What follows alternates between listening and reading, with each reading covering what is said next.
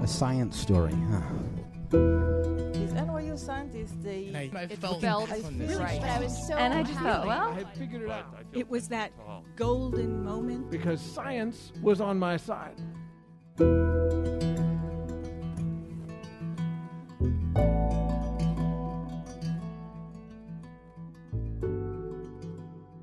Hey everyone, I'm Ben Lilly, and welcome to the Story Collider, where we bring you true stories of how science has affected people's lives.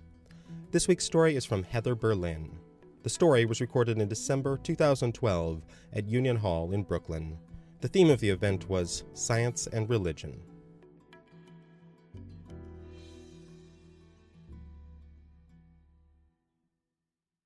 So I was a child born into conflict. My parents got divorced when I was just 1 year old, and it escalated into a really long custody battle that lasted for about 5 years.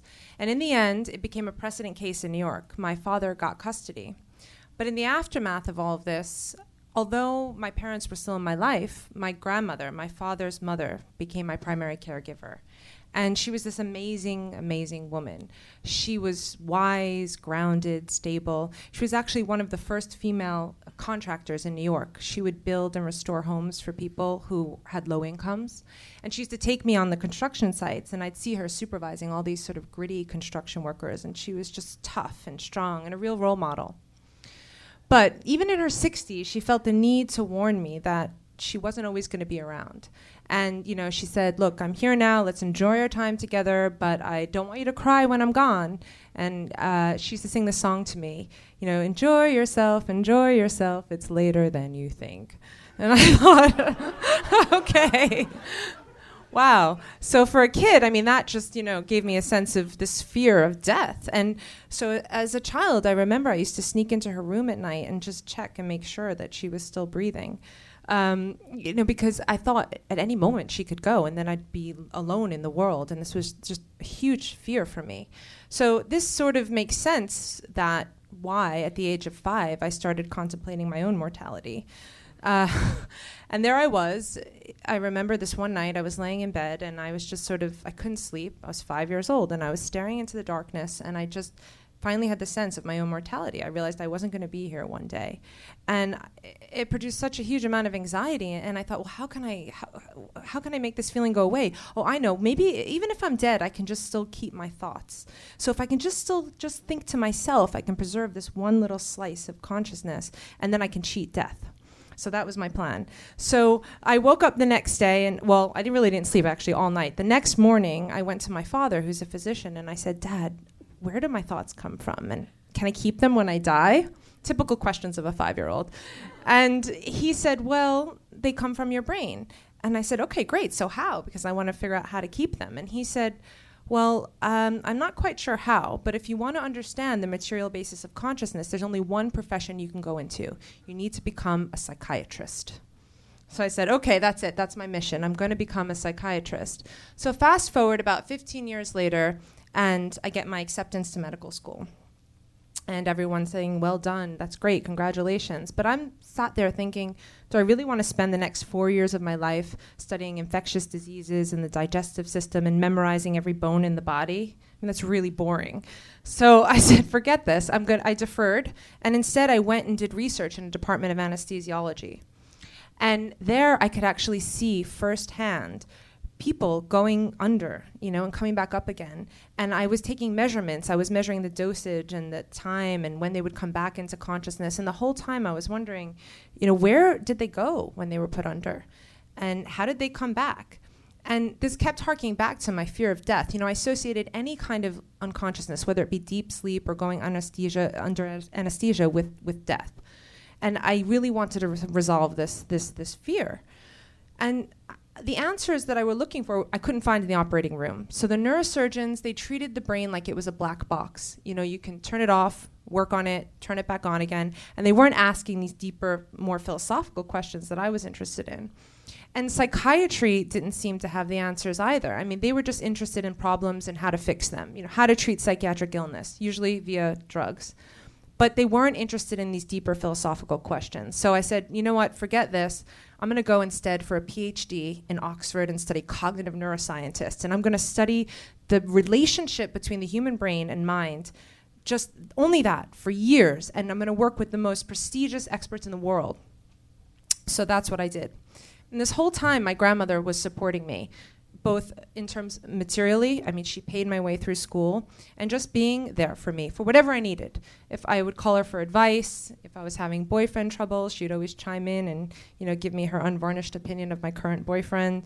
When I'd get nervous and to give a big lecture in front of these very prominent professors, she'd say, oh, they all take a shit like you and me, it doesn't matter, you'll be fine. So, she would always tell me what I needed to hear to help me get by. At the same time, while I was in Oxford, the halls of academia and this sacred place, but I kept expressing my desire to understand the neural basis of consciousness, and these professors just said, oh, please, they laughed at me. You can't study consciousness unless you've already become a well-established researcher in a very practical, pragmatic field, and until then, or perhaps when you retire, then maybe you can just contemplate these unanswerable questions. And so I thought, okay, well, I'm within these constructs. I'm going to have to try to do something that I can at least get close enough to studying consciousness, but that will be accepted to these funding organizations and to my supervisors. So I decided to study the neural basis of impulsive and compulsive behaviors. And that sort of became my mission. And I looked at people who had pathological gambling disorders and people with obsessive compulsive disorders, people who seemed to be locked into these self-destructive behaviors.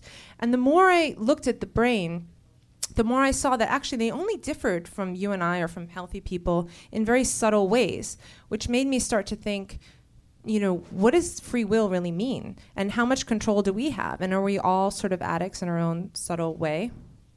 So after a few years of intensive study with my PhD in hand, I came back to New York City, because where else could I find a dense population of impulsive and compulsive people to study? So here I was, back in the city, and then back to my grandmother. And she was starting to become ill. She was 89 at this point, and she needed triple bypass heart surgery. So the chances were slim that she would survive this at 89 with triple bypass heart surgery. So I was there with her the night before the operation and in the hospital, and they came in and they asked her, do you want a rabbi or a chaplain to sort of, give you some solace the night before the surgery? And to my complete shock, she said no. I was never religious in life, and why would I be now? And this really, I couldn't understand this, because she taught me my prayers. I was raised culturally Jewish, but not really religious. And she always said, you need to marry a nice Jewish boy and all the rest of it. So I thought, why would she not want to seek consolation in religion? And it really stuck with me.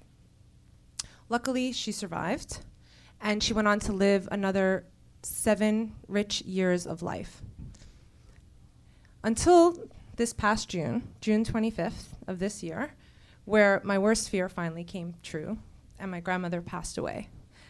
And to me, that was the end of life itself. I didn't think I'd be able to go on, but the rigors of my career were calling, and I actually was scheduled to give a talk on BBC World Service the next day. And I was going to give a talk on the science of selfishness or selflessness. And they had actually asked me to do a piece, a 60-second idea to improve the world. And my idea had been to initiate an Adopt an Elder program. And now this took on a whole new significance for me. But I just didn't know if I could get through the radio show without breaking down. So I called the producer and I explained what happened. And I said, well, look, can I dedicate this 60-second idea to improve the world to my grandmother? And she said, yes, I could. And because she said yes, I thought, that's it. I have to muster up the strength to go on the air and do this. So in less than 24 hours of my grandmother's death, there I was on the BBC World Service being broadcast to about 25 million people around the world talking about my grandmother. And the whole time I was thinking, can she hear me? Could she know this gesture? Could she know how much I missed her? And I was back to this 5-year-old girl again, asking the question, could our thoughts survive death? And of course, as a scientist, I know that there's no evidence to support this. There's no such thing as disembodied consciousness. But as a human being, I feel comfort in maybe believing that perhaps she could hear me. I am in the house where we used to share together, and sometimes I talk to her, and I think maybe she can hear me. And just the other night, I was talking to a friend about her, and the lights flickered. And I thought, oh, wow, maybe that's her chiming in. And, I have this logical scientific brain that tells me, of course, there must be a logical explanation for that. But the human side of me feels like, why can't I believe that maybe that could possibly be she could hear me and give me some comfort? And so through science, I started to try to figure out a way to cheat death. But what I really found in my scientific life is that there are all these unanswered questions. We still don't understand the neural basis of consciousness. We're making amazing breakthroughs, but we really don't know, and we might never know. And we're given this brief moment in time to be conscious, where these neurons are firing in our brain between these two eternities of darkness. Like Carl Sagan said, we are a way for the cosmos to know itself. And this is miraculous and awe-inspiring, and it gives me constant wonder. But I know via science, perhaps we cannot survive our death. And yet, as a person, I feel, why can't I believe a little bit of something to give me some comfort? And this is what skeptics of religion would call compartmentalization. And if you want to put a label on it, fine. And what I want to say is that compartmentalizing isn't always such a bad thing. I mean, yes, it can be bad if the compartment contains things like bigotry or tendencies towards violence or, dangerous superstitions. But if this compartment contains something as harmless as me believing that my grandmother might be able to hear me when I talk to her, I don't feel the need to slam the lid shut on that compartment just yet. Thank you.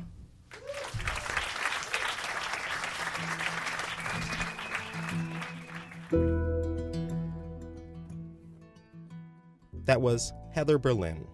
Heather is a cognitive neuroscientist and assistant professor of psychiatry and neuroscience at Mount Sinai School of Medicine in New York.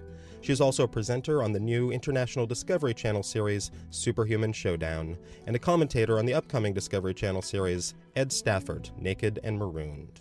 She has also appeared on The Forum on BBC World Service, BBC Radio 4, and Star Talk Radio. For more science stories, take a look at StoryCollider.org, where we have our magazine, archives of the podcast, and upcoming events. The Story Collider is produced by me, Brian Wecht, Aaron Barker, and Ari Daniel Shapiro. The podcast is produced by Rose Eveleth. Additional help from Brooke Williams, Lena Groger, Josh McCall, and Rafaela Benin. The theme music is by Ghost. Special thanks to Union Hall for hosting the show, and to my grandmother for also being amazing. Thanks for listening.